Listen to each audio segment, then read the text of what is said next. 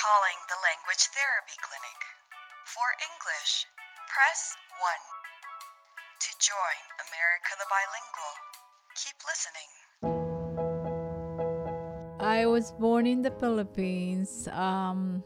We're 7 of us, 3 brothers and 4 sisters. My dad is a carpenter.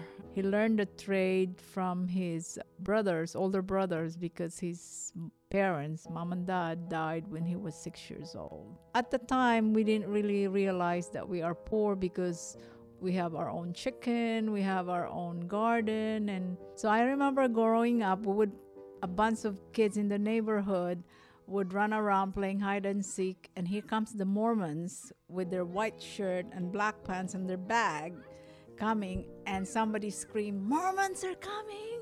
And we will all go run inside the house and turn off the light, close the door, close the window.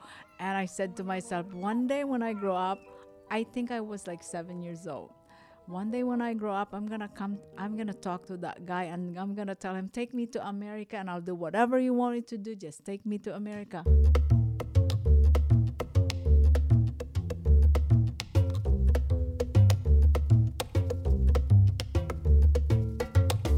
Welcome to America the Bilingual, a podcast for Americans like me who are learning their next language or would like to start. I'm Steve Levine.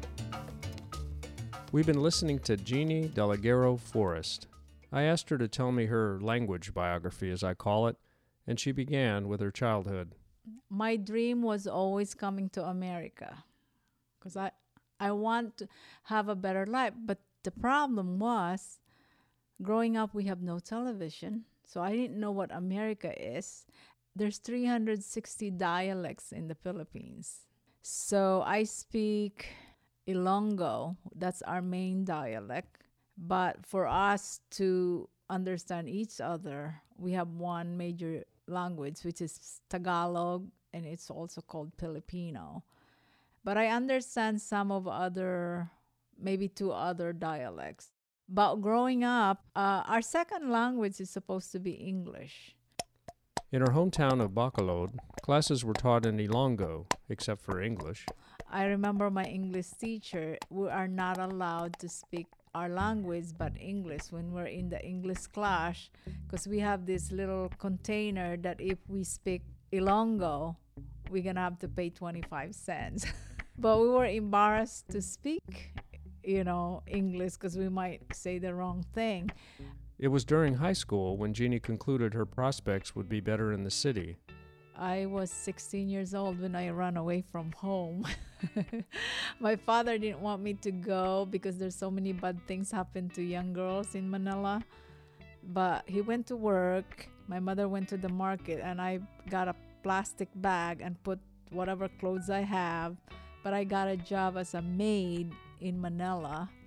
Jeannie worked 6 days a week, cooking, cleaning, and babysitting, for 180 pesos, or about $20, per month.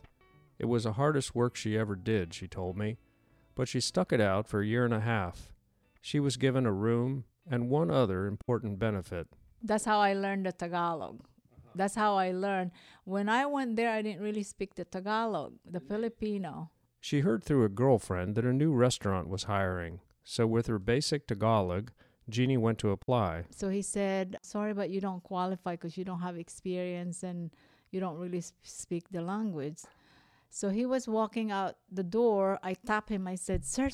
I said, I know I didn't have any experience, but I said, I'm going to work for you for 2 weeks without pay to show you that I could learn fast. That got her hired, and true to her word, Jeannie learned fast. I started as a bus girl, a waitress, and then I became a bartender and I became a manager. All the time, Jeannie was improving her Tagalog and her English and waiting for her chance to come to America. Finally, she gets it, sort of. It's a funny story, actually, so I'll backtrack a little bit to how my mother got to Belize.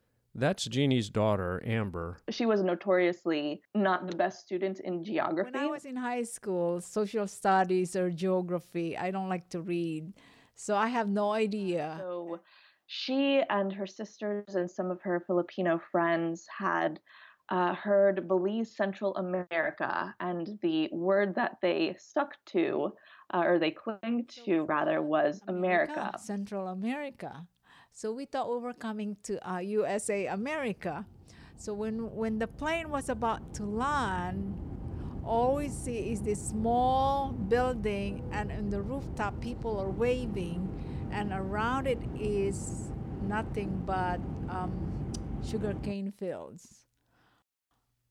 And we're thinking high rises, building, America. So we thought we were going to America, USA. So we ended up.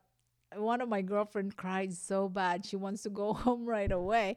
But now I like reading. I like geography. But in Belize, Jeannie would meet someone who would change her life. That's where I met Amber's dad in Belize. George Forrest was an American vacationing in Belize. He was divorced and had grown children. He and Jeannie talked. She offered, next time he came to Belize, to show him around the hotel on the island where she worked. He went home, and they became pen pals. But we were writing. We met in January of 1990, and he was writing me. At the time, there's no computer. So he would write me, I would get a letter from him. But we were just friends. But then when he came back and I toured him around the island, we went out for dinner, and the next day he proposed. George and Jeannie got married, and he took her to America, USA. They named their first and only child Amber. When Amber was 14, she went for the first time to the Philippines. Her mother took her and her younger cousin to visit family. Here's Jeannie. Oh my God. It was so much fun. That was the first time she went. I didn't tell her cousin came with us. The cousin was 2 years younger. So I made them stay in the house that I grew up with. So there's no shower. So it's a bucket of cold water, and you have to take, water pour on your head. And we stayed there for 2 days. Jeannie wanted Amber and her cousin to experience what her childhood was like, with no air conditioning and sleeping on cots. She was pleased that neither of them complained. Then she took them to a nice hotel. I asked Amber about the trip. She remembers the first 2 days in her mother's old house and then going to the fancy hotel. But what she remembers most is not being able to converse with her family, especially her great-grandfather, who served alongside the Americans in World War II. It was sad. It did feel like I was missing a part of me, a part of my history.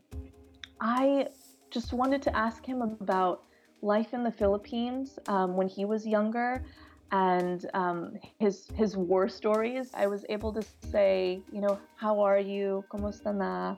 I love you. Mahal kita. I've missed you. Miss na kita.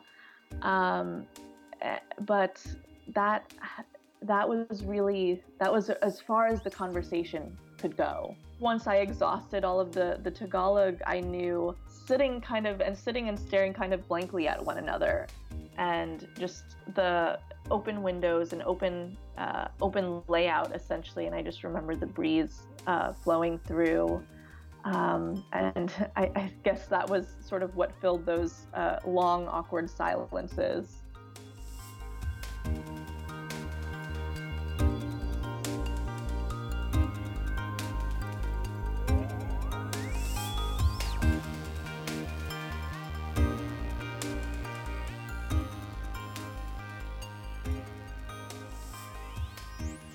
Historically, immigrants to America cloaked off their heritage languages from their children to shield them from the difficulties they had faced with imperfect English.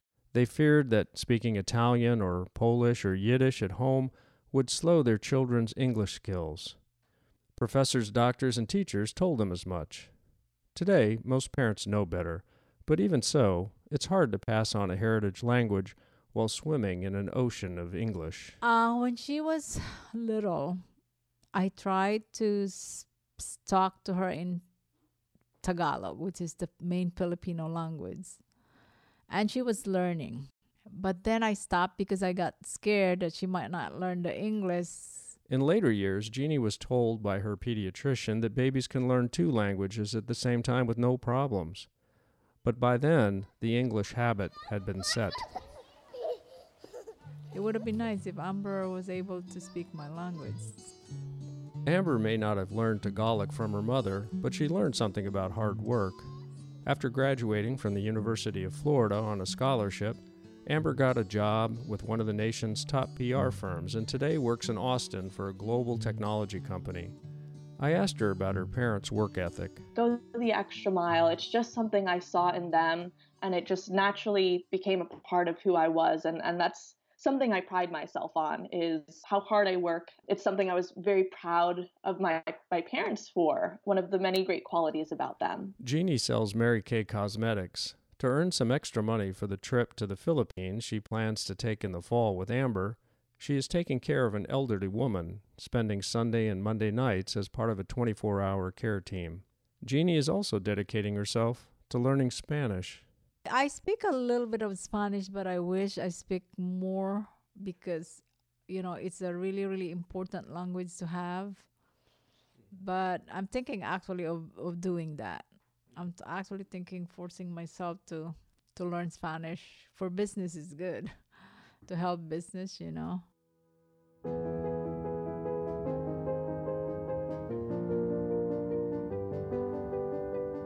Jeannie told me she has another motive for studying Spanish.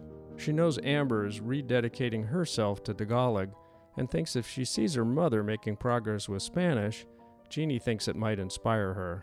If I watch the Spanish television and I'm learning fast, then it will help her motivate. I'll tell her, honey, it's really, really working. I'm learning fast.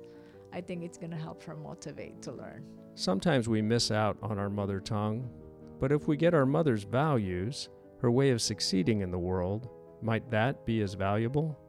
I share with Amber her mother's plan to inspire her Tagalog through her own dedication to Spanish. She's absolutely right. I think if we can be in this together, learning our respective languages, that would really help. It goes back to, me looking up to my mother and how hardworking she is, and that's just something that was natural for me.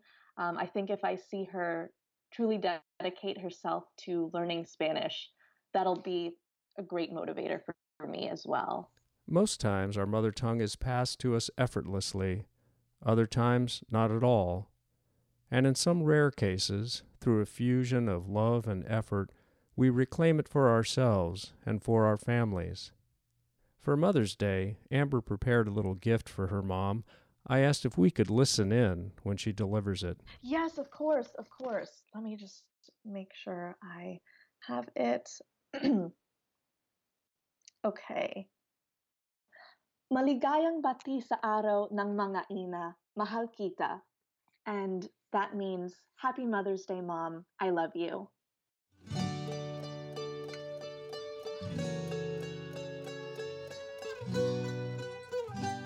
A shout out to America's Language Teachers, the American Council on the Teaching of Foreign Languages. I love their acronym ACFL, and its Lead with Languages campaign encourages bilingualism for all.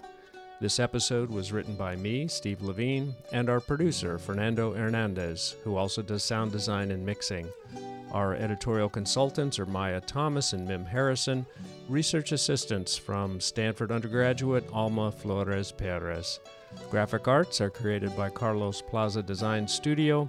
Music in this episode by Kevin MacLeod, Andy G. Cohen, Nuno Aldeaida, and Captive Portal.